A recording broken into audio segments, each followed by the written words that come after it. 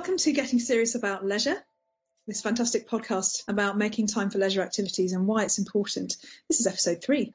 I'm Kat Branch and I lead the Centre for Music here at UWE Bristol, which is the home of all extracurricular music making at UWE Bristol. And we're also joined by Dr. Sam Elkington, co-author of The Serious Leisure Perspective, which he co-wrote with Bob Stebbins. And he's a principal lecturer at Teesside University and our resident expert. And today I'm delighted to welcome our wonderful host, Dr. Petya Petrova, who in her day life is Associate Director of Academic Practice. And today we've managed to strong-arm her into being our guest. So we're going to be hearing some really interesting perspectives about her experiences outside of that huge job. And I'd also like to welcome Judith Ritchie, who is the Faculty Director of Quality Enhancement and Standards for the Architecture and the Built Environment Faculty, which here at UWE we like to abbreviate to FET. I would like a prize for managing to get through those massive job descriptions without tripping or saying words wrong. So today we're going to be looking at the themes of silliness and the experience of freedom and joy that can be found in doing something creative just for its own sake, and something that actually some might even consider ridiculous. So it should be lots of fun today. So I'd like to start off by asking Judith and Petya to tell us a little bit about these types of activities that they have in their lives, sometimes quite hidden, I expect, and may not often be talked about. So let's hear a little bit about these kinds of activities that feel a bit silly and not necessarily about excellence and achievement, but just for their own sake. Petya, would you like to start us off? Good afternoon, everyone. So I'm going to talk about my, until recently, secret serious leisure improvised theatre. The official definition, if I am correct, of improvised theatre is collaborative storytelling. My own definition, particularly in the beginning of this journey, I've been now doing improvised theatre for about 2 years, was playtime for adults. And that's very much what it is. You are with a bunch of adults making up stories and playing pretend and being fun and ridiculous and hopefully getting a few laughs. And that's improvised theatre in a nutshell. I love it. Playtime for adults. Sounds great. Sounds like it could be something else. Definitely not. Okay. Brilliant. Thank you so much. And Judith, would you like to tell us a little bit about what you're fitting into your leisure time? So mine starts off pretty seriously, really, in the sense that I as a child, I used to play the clarinet, and then as an adult, I dabbled with it, and then suddenly decided about, 5 or 6 years ago that I might have a go at saxophone. So far, so good. But I play the saxophone in 2 very different outlets. One is an all-women swing band, which is very much in my comfort zone. I sit there in front of music and I play and really like the sound that we make. The other one is in a band called the Ambling Band, which is a shambling, ambling thing, which is all about playing outside, playing for events, playing on marches, and, as we'll probably discover later, most importantly, about looking ridiculous and making people happy. I see. Lovely. Okay. Sam, I'd like to bring you in, even at this very beginning bit, if we can, because I'm very interested in the way that we might apply a couple of Stebbins's archetypes to the descriptions we've heard there from Judith and Petya. Thinking about the kind of the amateur archetype, which has that sort of semi-professional aspiration, which sounds a bit like the swing work that Judith is doing. And then comparing that maybe to that hobbyist archetype, the enjoyment only archetype, which might fit or might provide a helpful insight into what Petya has described and the ambling band that Judith was talking about. Would you like to give us a couple of reflections there? Yeah, some really, really interesting experience. I mean, Judith, particularly there, you've got 2 arcs in a way, haven't you? In terms of, the idea of play is an interesting one. It's not an explicit part of the serious leisure framework. It probably best sits with the idea of casual leisure, in terms of it being, quote unquote, less serious. But actually what we're talking about here, I think, is more the nature of the activity in terms of how people approach the activity, the core activity, and also their motivation for being there. So the amateur arc, as you say, the archetype musician that Judith clearly is, will have started out very seriously, or will have emerged to become a serious activity. But I wonder, Judith, I wanted to ask you a question in terms of the play element, because this is something I think probably needs to be teased out even more in the serious leisure framework, is the role of play. And, Bob's written a little bit about this. I mean, I've never touched on it really, but play is a component part. And it's probably, like I say, more naturally aligned to the idea of the more casual component of the framework. But I wonder what role the play element in the doing of the core activity plays for you. Yes, when I was asked to talk about what I did, inevitably it led me to think about the motivations and the role of these two things. So they're essentially the same. They're playing the saxophone. Actually, they're doing, for me, two completely different things. And if we're reflecting on the reasons why we do things and the impact on our lives, then they perform totally different functions. So for the Sisters of Swing, perhaps that does fit in a little bit more into what you're talking about, the serious leisure. Not that I'm ever going to go any higher with it, but it does push me further. I have to do things that are a bit more complicated than I would normally musically. And I have to reach a reasonable standard because, we perform in front of people. It is only very much an amateur group, but nevertheless, the standards are reasonably high. And there are people in there who are much better than me. So that's a really good way, isn't it, when you're in an ensemble of you pushing yourself up. The ambling band is a totally different thing and actually performs a totally different function in my life. So what it enables me to do is become completely different, completely other from how I'm normally expected to be. And it allows me to explore aspects of myself which perhaps are not demonstrated in my life roles. So, we all have life roles. So I have a work life role, which is very serious, as you can probably gather from the title. And sometimes that is at odds with my personality, I think. And the same then goes perhaps for other roles. I'm a mother. You now have to gasp when I say I'm also a grandmother. You don't gasp. I'm out of here now. What? Thank you. That's excellent, Kat. Thank you very much. Never. Thank you, Sam. Even better. Marvellous. So all these roles make, they all have lots of serious aspects to them, don't they? We have to be sensible. And I was the eldest of three children, so my entire childhood was about being sensible, about looking after the others, about giving an example. And so for me, being in the ambling band, where I can go into the middle of Bristol in a pink tutu and a sparkly top, silver leggings, and charge around the precinct, making people dance to this music is great. I love that. I absolutely love that. So, I mean, in that we're hearing, the importance of role identities there, and how even, the different facets of even that core activity, i.e. the playing of the saxophone, for example, or making music, that, there are different roles and different identities at play in that for you, which is really interesting. Petya, what about yourself then? In terms of the role of play, what do you think? Well, when I started doing improv, I had decided that my life and I am extremely boring. I needed a shake-up. And I was very much like Judith, taking my work very seriously and taking life very seriously. And I needed a shake-up. So improv was, I stumbled onto it, but it was deliberate in that respect, that I was searching for something that is outside of me and very different to me, and would just allow me to be different. And like Judith said, allow me to be playful, and to be cheeky and to be ridiculous, and to be murderous or whatever it is that happens in a particular scene, and not to be consciously having that kind of careful approach that you would take to meetings and your professional life, or even that kind of responsible persona that I had in relation to how my friends saw me. I was deliberately looking for something out there. Yeah, that's really, really interesting. I would say as well, it takes a certain level of courage as well to seek out opportunities like that. So, The intentionality in that is quite interesting.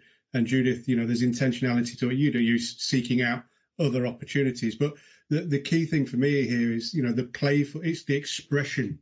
So the playful expression of different role identities that perhaps, fulfill or more fulfilling than perhaps the day, and it's that separate and escape that you have.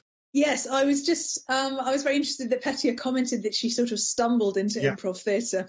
And I was interested in the contrast between Petya and Judith's enormous jobs and these kind of hilarious and kind of, some might say, frivolous activities that are providing this separate space. I was very interested to know how both of you got into these activities. So obviously, Petya, you've given us a sense of your intention, but I would love to know how you actually got started onto something so different and radical as improv theatre, if you'd like to tell us about that.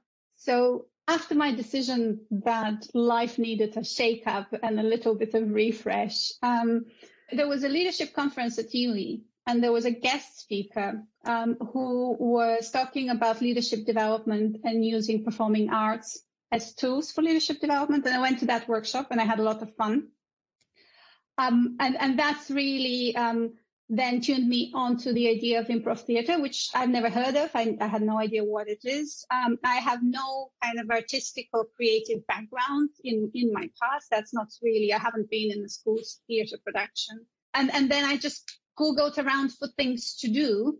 I kind of, in deciding my life needed refresh, I set myself a challenge, which started 2 weeks after that particular, chance workshop, to do 43 things in 43 days that are new. Even if it was, drinking tequila for the first time, just small things. But was just trying to get myself to experience new things and get out there. And one of the things I identified was a drop-in workshop at the Improv Theatre, which some mentioned courage. I decided to go to that, and I was about to turn around and come back at the door, and I called my partner, and he talked me into actually walking through the door. And I don't think if I didn't have that conversation, I'm not sure I would be here talking to you about improv theatre, because I was very close to just not letting, giving it a go. But that's some of the story about how I ended up doing improv. Amazing. Thanks, Petya. Judith, could you tell us a little bit about your experience as well, and how you got into Ambling Band in particular? Because as a sax player, to go into an amateur jazz ensemble, I think we can imagine that journey quite easily. But I'm trying to imagine you now in your fantastic tutu and leggings combo, and just so I'd love to know how you started doing that. Well, the tutu and the leggings is not the hard part. The hard part for me actually was the saxophone playing. So I'm not particularly good saxophone player. I'm certainly not someone who plays by ear. And I resisted being in this band for probably about 22 years, I would say, something like that. So my husband has been part of this band for all that time. And while our children were small, that was his thing, and I did other things. And so that was always his, that was his.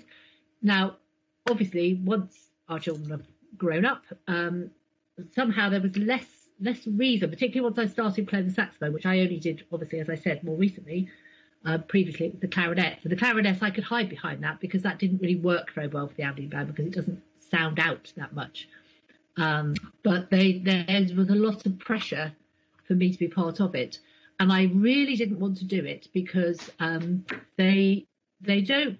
It's not a jazz. It's honestly, it's very, very basic music. It's umpa music. It's street music.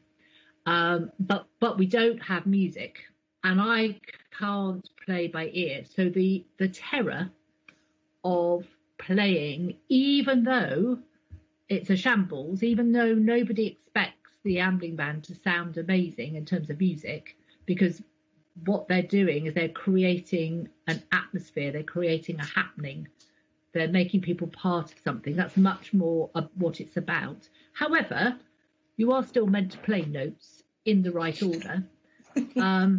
And that for me was absolutely terrifying, and it still is terrifying, because I feel much happier putting my saxophone down and rushing into the crowd and pulling out some hapless person who were jiggling their shoulders, and I knew that they had an inner dance waiting to come out, and I love bringing that out. But actually, playing the saxophone is really pushing it for me, really make it. That's very hard, even though honestly, as musicians, you would laugh if you saw what I had to do. There's not many notes there, but still, that's really scary because I find that hard. I can't just hear it and play it.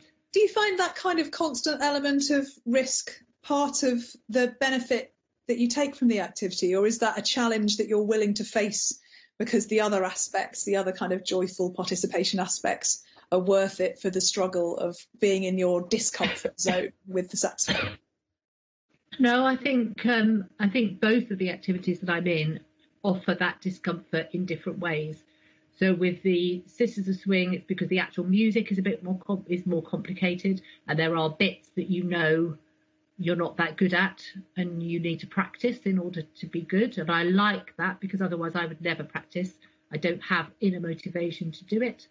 So I have to have that kind of jeopardy of knowing that I'm going to go to a rehearsal on a Monday, and other people are going to look at me and think, well, hang on, haven't you got that bit yet? Can't you play that bit? I don't want that to happen, so I will practice to make sure that doesn't happen. So I think they both have that element of jeopardy. It's just for different reasons. And do you think, Judith, that jeopardy element gives you something good though? No, it does give you something good as an outcome. I think it's probably it's kind of akin to, I guess, when people climb rocks and do kind of scary things like that. I mean, they wouldn't understand why putting an instrument to your mouth when you're not very good at it is kind of scary, but I guess it's sort of similar. It's interesting. And Petya, in other conversations that we've had, we talked a bit about the kind of the risk factor involved in improv, but also in some ways the unique situation that improv theatre creates, where you can try things and actually it doesn't necessarily have to work, and that can be very freeing. Could you tell us a bit about that? Yes, so one of the key things that particularly Bristol Improv Theatre we're taught is the idea of happy fail. So that we embrace trying things out and it's not working out, and that you just find enjoyment in the activity. And if it works out and it comes up with a fabulous story or everybody in the audience is laughing, that's great.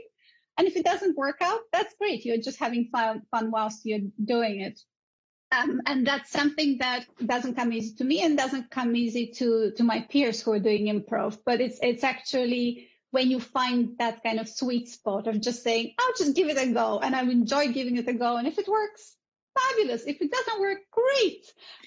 So the important thing is we're together in this moment. And I think that's what's quite interesting. The idea of risk is also interesting because any improvised scene is a risk. Or more often than not, you go in with nothing, or maybe with a suggested word, and you just have to create something out of nothing with another person or with other people. And you never know how it's going to turn out. And I'm quite a kind of nervous person. I always have nerves before teaching. Doesn't matter how long I've been doing it or how comfortable I'm doing it. I will always get a bit of stage fright kind of stuff. It's interesting, I don't get that, or at least until now. It's been a year since I've been in a 3D theatre. But there is that kind of mindful focus in that moment that you have to be really in the moment with the other person to do the improvised theatre. So you have to park all your critical voices and all your nerves and everything else. So there's that mindful exclusion that's really helpful. Judith? I was just picking up, Petya, what you were saying about creating things with other people. And I think that's probably another aspect, perhaps for both of us. I don't want to speak on your behalf, and you can pick me up if I haven't got this. But I'm thinking that both of us have got job roles that, although we are always working with other people, we are expected to lead. And there are a lot of things that we do where we're quite exposed and doing things quite, independently and on our own. part of the joy of these activities is the fact that they're nothing to do with me as an individual at all. It's all about working with the group. Because with the Sisters of Swing, if you were to cut everybody else out and just have my part, half the time you wouldn't even know what tune was being played. So because of being a tenor, second tenor saxophone, you're just sort of filling in. With the ambling band is nothing if it's not a group. And actually it's nothing if it's not the audience as well. And maybe that's also something for you as well, Petya. That's really interesting. So one of the key things that we are taught, and particularly when we've had student showcases, is there's this ritual just before we go on stage where you have to go around the group and kind of tap each other on the shoulder, pre-COVID time, and say, I've got your back. And the idea is that you've got everybody's back. So if you see that first of all, this is a collaborative endeavor, but if you see that your peer is he's just not sure what they're doing, that you kind of support and you get them out of it. Or if they've come up with an idea that they're not sure about and you're not sure about, you just go with it and you build on it and create something from it. But it's absolutely, you're never on your own because it's collaborative. And I really like that little bit of I've got your back pre-performance ritual that we're engaged with, because it just calms everybody and it gets them out from focusing on, oh my God, how am I going to perform, to actually I'm doing this with everybody else. I was struck as well by both of your descriptions of that I've got your back kind of culture setting activity that you do together, and Judith, the way you described the ambling band in particular, and that actually those activities give a space for you to have a break from having to lead from the front, from having to have the structure, from having to set the tone, that actually you can put all that aside. And that in a way, these leisure spaces are giving you this place to be other, to be something else, not necessarily a person who you are not, but in fact a break from all the other roles that you have to occupy. I wondered if I could bring Sam back in, if there are some insights there into the ways in which leisure gives us a break, gives us a chance to kind of shrug off the shackles of what the rest of our lives require from us in terms of responsibilities and serious adulting. Could you give us some insights there? I don't know if my adulting's ever been serious, but I think there's some really interesting observations here. I mean, the thing that, a couple of things that jump out at me, just to go back to the conversation we had around risk, and you've got two aspects of risk here, and I think this does come through in the framework when we start talking about things like challenge, but also, so you've got the first aspect of the risk is hook, and I thought Judith's comparison to rock climbers, I thought was really, really quite interesting. There's quite a bit of work done in serious leisure around bouldering and mountaineering, and Bob's written a whole book about mountaineering and serious leisure. And risk is a factor, and it's part of the hook. So the hook that draws you in, but also with an identity then attached to that. So being identified as a bit of a risk taker. And that's then hooked into this broader social world. But then you've got the other side of risk as well, which is overcoming something. So it's part of the challenge, part of the doing of the core activity itself, and therefore attached to certain skills and abilities. So, and developing a certain level of competence somewhere. So, whilst we're saying this is all, very frivolous and, silly and playful and non-serious, ironically, there is an element that it's still very much an intentional piece of work. And I've got two more things to say, but the next thing to say in terms of observations was what I'm hearing is just on that, being able to disconnect or escape or be other in terms of space, that unique social world of each of the activities that we're hearing about is absolutely crystal clear, isn't it? You can hear in how both Judith and Petya are describing the experiences of being part of this group or part of this ensemble or shambles. Yeah, I think I'm going to use that word a lot more in my day-to-day life, I think, because that's about covers everything for me. but it's really interesting because within that, and Kat used the word culture, and this is really, so there's typically within serious leisure and serious leisure social world, they are unique. They're unique on the basis they have a subcultural component to them, a set of norms and beliefs which are entirely different to the day job. Yeah. And it's something that perhaps aligns more with who you truly see yourself as an authentic representation of who you see yourself as, which goes back to Julie's original point. It's more of me in this than perhaps my day job, which I thought was really interesting. My final point is behind all of this is the sense that we are doing this just for the sake of doing it. Yeah, in terms of motivation, we're not doing it to become expert. We're not doing it necessarily to derive, very clear, specific benefits to ourselves or others. And the idea that comes out there is this idea of that these activities are autotelic. This is the word that's used in the framework and elsewhere as well. It literally translates as to self-goal. So the activity, the doing of the activity itself in that social world is enough. That's all that, and that's that playful component. I'm not here to better myself or others. I'm not here to be the best player in the group. I'm simply here because the doing of the activity gives me something I can't get anywhere else. So that autotelitism, I think, is crystal clear in both. And so just bring that word to the table. So that is written about, and we do have evidence of that in rock climbing, in amateur acting, sport, quilting. Believe it or not, there's all different kinds of represent. You can see how that plays out, and everybody has a similar autotelic quality, but it's lived out differently depending on the activity. So just some general observations there, which I thought was really interesting. Yeah, that's really helpful language, Sam, and really, really helps us understand the serious leisure discourse in a little bit more nuance, actually. So thank you so much for that. I wondered on that, introducing the autotelic element. If Petia and Judith, you were asked to articulate, what's the point? What's the point of what you're doing? what would you say? Well, as you were talking there, Sam, I was thinking about one of the other aspects, certainly of the activities that I do, and it probably would be the same for Petia over time, is where these things can take you. So they take you to places on a micro level. So that is, the actual experience that you're talking about.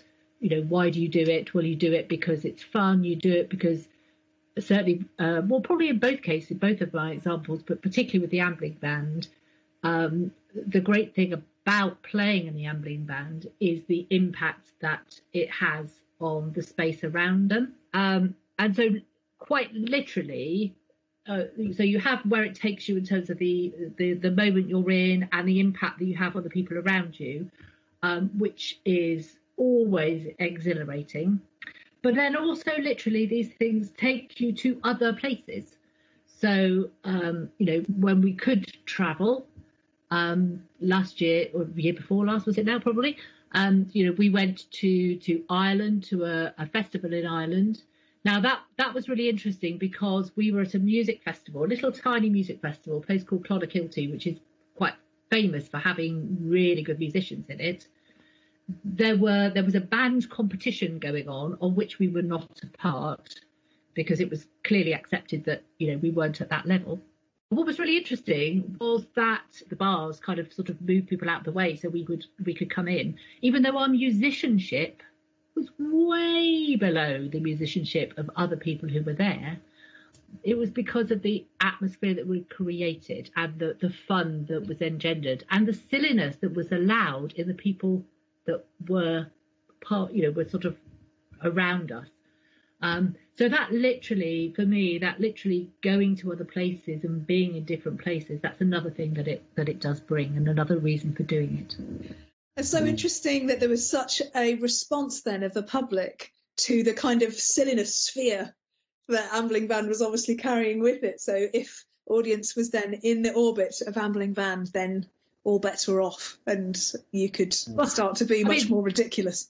I couldn't quite believe it. There was a couple of people who came up and they just missed us playing outside one pub. And they were, oh no, we just missed you. We said, oh well, we're playing, at 2:00 at blah blah blah. And these two people said, oh, we'll close our shops and at that point and we'll come up and see you. I was thinking, what? I think that shows you the huge thirst that we've all got for some less serious spaces in our lives, and an excuse and permissions to behave in ways that are normally deemed socially ludicrous. I don't know whether you relate to that, Petya, and whether perhaps in that context you could tell us a bit about how you would answer, what's the point of what you're doing with your improv? So it's interesting. The point is clearly to have fun. The interesting thing is that it evolves. So as I said, I've been doing this now 2 years. And it started with the point is to have fun, like by you yourself doing it in the moment. I was reflecting as I was listening to Judith. Then it kind of evolved because everybody else comes up with such glorious, wonderful ideas. So whether you're in a scene with them or whether you're watching them being in a scene with somebody else, that it's just so much fun to watch. So that's all wrapped around that. There is the point, however, that once you've done 1 or 2 student showcases and you've heard 50 or 60 people laughing at the joke or at what you're creating and kind of create that audience fun, then you get that addictive aspect of it. Then you want to have fun, but you also want to have fun with a big audience having fun with you. So there's a little bit of an evolution of where it started and where it's going in terms of what's the point of it all. There's a really interesting parallel here. Actually, the book, going way back now to the 70s, if you ever have an opportunity to hear Bob speak or ask him a question, ask him about this. One of his first books was called The Laugh Makers, and actually it was all about amateur comedians, and it's what sparked the whole thing. It was this. It's really interesting. Coming full circle now to what kind of the genesis of the whole idea of serious leisure was. What was so unique about this environment? And it was that shared aspect with an audience, and being able to then express parts of yourself that honestly hadn't been allowed to be expressed because of what certain constraints in non-leisure settings. So it's really interesting just to draw some parallels here, in terms of the language you're using and the experiences you're describing. That the book, The Laugh Makers, in one of the first books that Bob wrote around the idea of leisure, although he didn't know it at the time, that this really came through. So, it's a fundamental component to the idea of serious leisure. That's fascinating, Sam. How interesting. I didn't realise at all that kind of stand-up. Well, he has written like 67 books, so he's very difficult sometimes to remember. But it's the story it's the story in terms of its genesis, the idea of serious leisure. Bob didn't set out to write about leisure. It wasn't he's a sociologist. He was more interested in the kind of the social composition of that particular environment, the dynamics and everything else. And it emerged as being, well, there's something here, and it's not work for them, it's something else, and they're play. So the idea of play. So I just find it fascinating, just on a personal level, that you're drawing such parallels with that early work. I would at this juncture like to comment that Judith is now wearing the most spectacular pink fluffy cardigan. So for those of you listening, for those of you who are listening on the podcast, you should now be experiencing great envy of this fabulous pink garment, and also sadness that you're not getting to visually enjoy it as we are. At this juncture, I'm going to ask our lovely audience if they have any particular insights or comments or questions. You guys have been ever so quiet and British on the chat, so hopefully that's because our discussion has been so gripping that you weren't able to pop anything in there for us, but we'd really love to hear from you now. Could you please put us something in the chat if you'd like to speak, and then you can turn on your audio and video and we can schedule that in nicely without a load of crackling and dead air. Otherwise, just pop something there in the chat and I will relay that to our guests. So I'm just going to give you a couple of minutes to think about that. And while you're formulating any questions and comments, and indeed we'd love to hear your own stories, if you relate to anything that Petya and Judith have been talking about today in terms of finding that space to be silly, that sort of free space where a kind of playfulness and joy can emerge, we'd really love to hear about that as well. So while you're thinking about that, I'm going to ask Petya and Judith just to comment a bit on the role of creativity actually in their choices of leisure, because this is a hot topic for me. Petya is laughing. You can't hear her because she's on mute, but she's chuckling because as somebody who leads a music service, I encounter a huge range of individual opinions on this particular area, as you can imagine, from, oh yes, I'm a very, very creative person. So people who feel that way, wonderful. But most people I meet, and especially colleagues, as this is a podcast directed at staff, I have to say, swing the other way towards a giant kind of, I'm here, but I'm not really a creative person, or my all-time favourite, I'm not really a musical person. The kinds of activities Judith and Petya have been talking about clearly require a kind of automatic and immediate, instantaneous creative response to the situation. So I would really love just to hear from Judith and Petya a little bit about how the role of creativity in the enjoyment of that activity and how that relates to these themes of identity and potentially otherness. Petya, would you like to kick us off on that? And please, in the meantime, our guests, please do put in the chat your comments and questions while we're discussing this next section so that we've got time to slot them in as we run into the final segment of our podcast together. Thank you. So I was giggling through the entire question, Kat, because I know I don't see myself as a creative person. And I mean, I used the word to describe myself early in this conversation as boring, and I kind of still do, although that's obviously evolving. And I'm very aware that I'm involved in a very creative activity. The entire point of the improvised theatre is to create something in the moment, but I don't have that self-identity. I'm not necessarily sure if we kind of going to go down that route as well. But in terms of identities and kind of my professional identity and my improv identity, or even my self-identity, somewhere in between that, in the first year I was doing improv, I would not mention that I'm doing improv anywhere in my professional context. That would be almost like my secret hobby. And I would also not mention anything at all in terms of what I do for a living in the improv theatre environment. To the point where at some stage my peers started laughing that I must be a spy, because every time they ask me what I do, I would just do some evasive maneuver and not answer the question or move on the conversation. So they all kind of queued onto that. But I was so determined that I will create this separate identity and I will not let the other one seep into it. That I was very determined at that stage. And then said until recently, my two worlds started colliding with this podcast, but also some kind of research and conferences I've been to where people have been talking about improvised theatre and education, where the things are starting to merge, regardless of my best efforts at the beginning. I'm so interested in the amount of effort you must have put in there, Petya, to keep these two separate places, almost as if you could occupy two completely different people. I'm fascinated to know why you were motivated to take that approach. What were you thinking? What was I thinking? I mean, say, what were you thinking about, as opposed to, what were you thinking? That's crazy.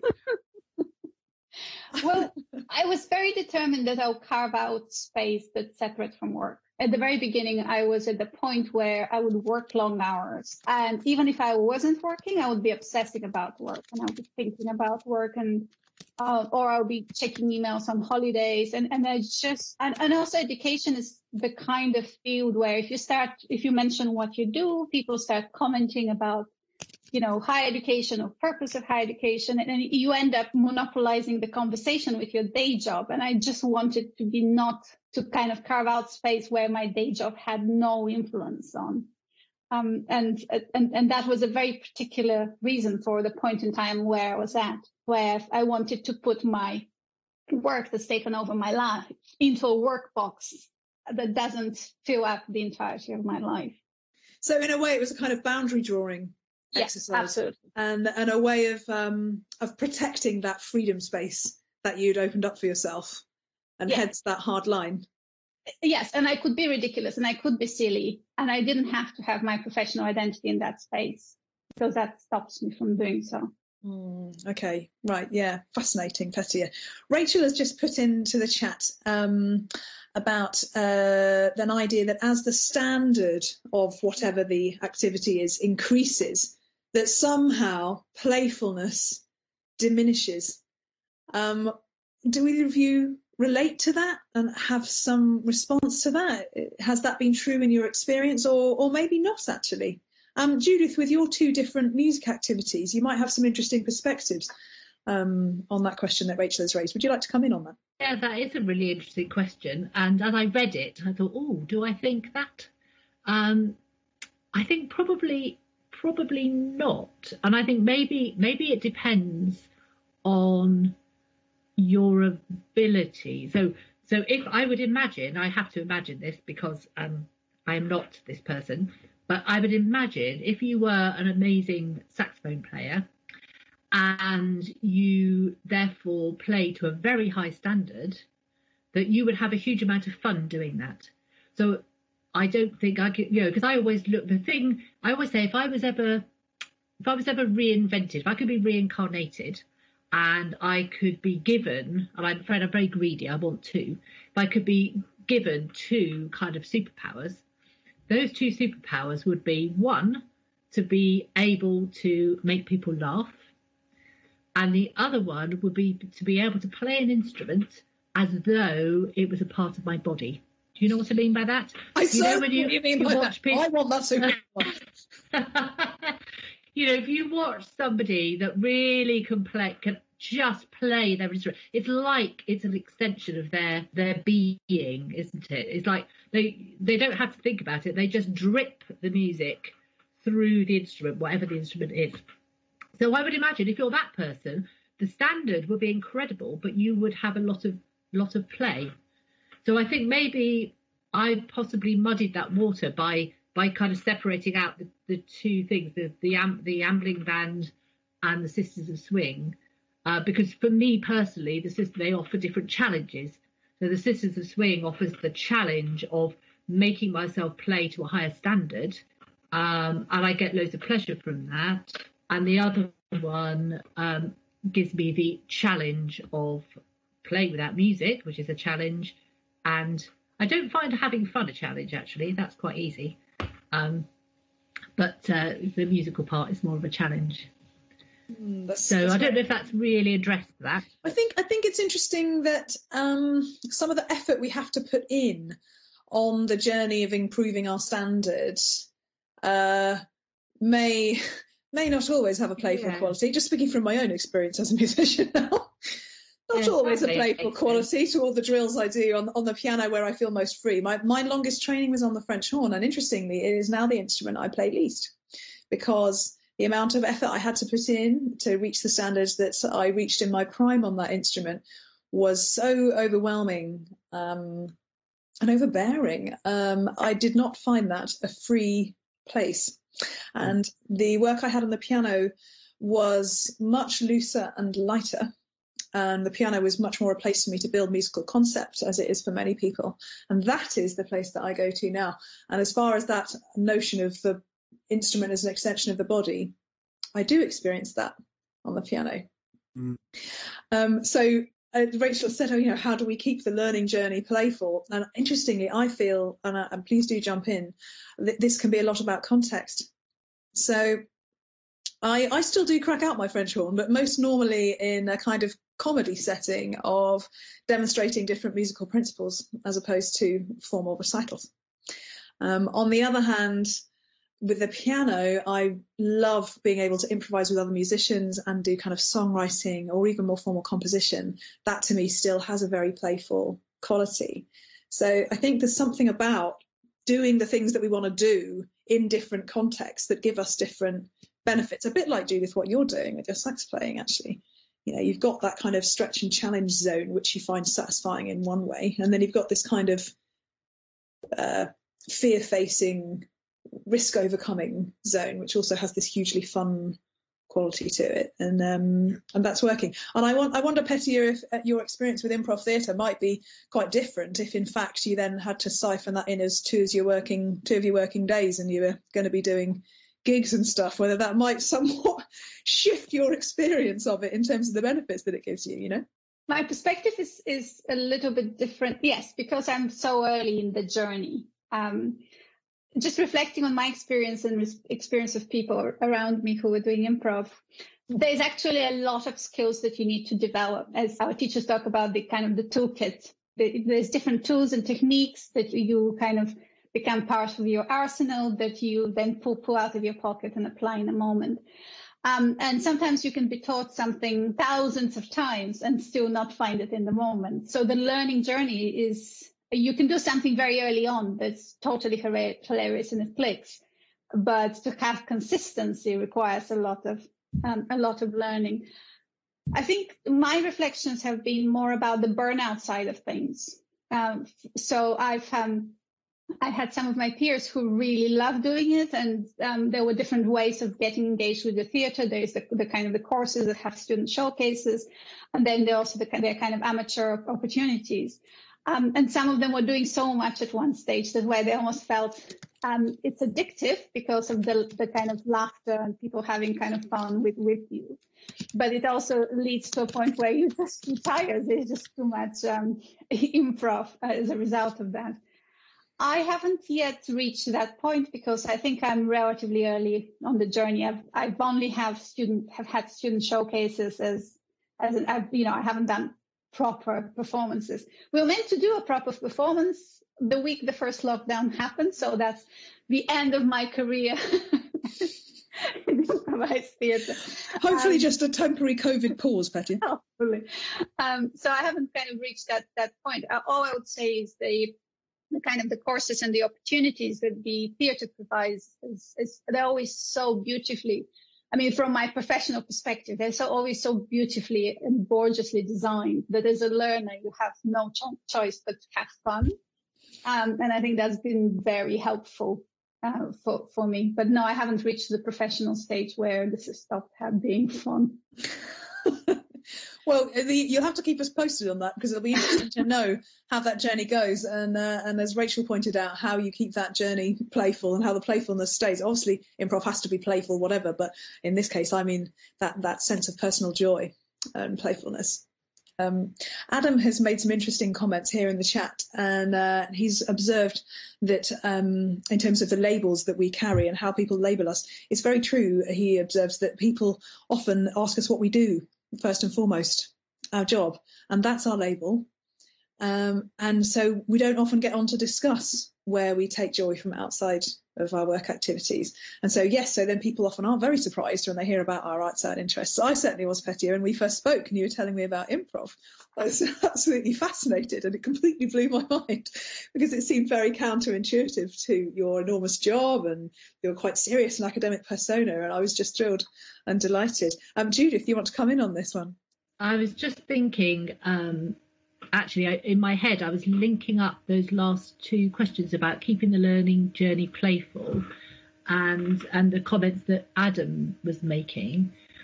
I'm thinking to myself that maybe we should think a little bit more, possibly, about all of us bringing our kind of who we are into both our working lives and our learning lives.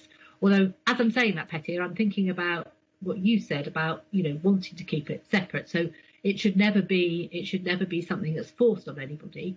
But we don't actually get those spaces particularly to do that, do we?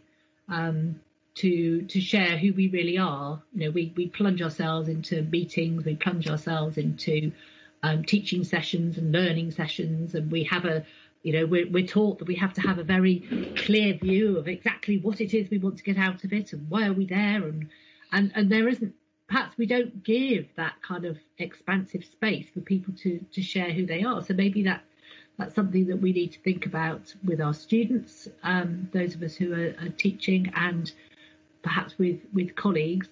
I'm just remembering that I had a brief spell of 2 or 3 years of being a head of department, and actually the very first away day that we had, I did get people to do that time-honoured thing, which I'm sure we've all done at various points, which is to put in a piece of paper in a box of something that they've done that would be surprising to other people.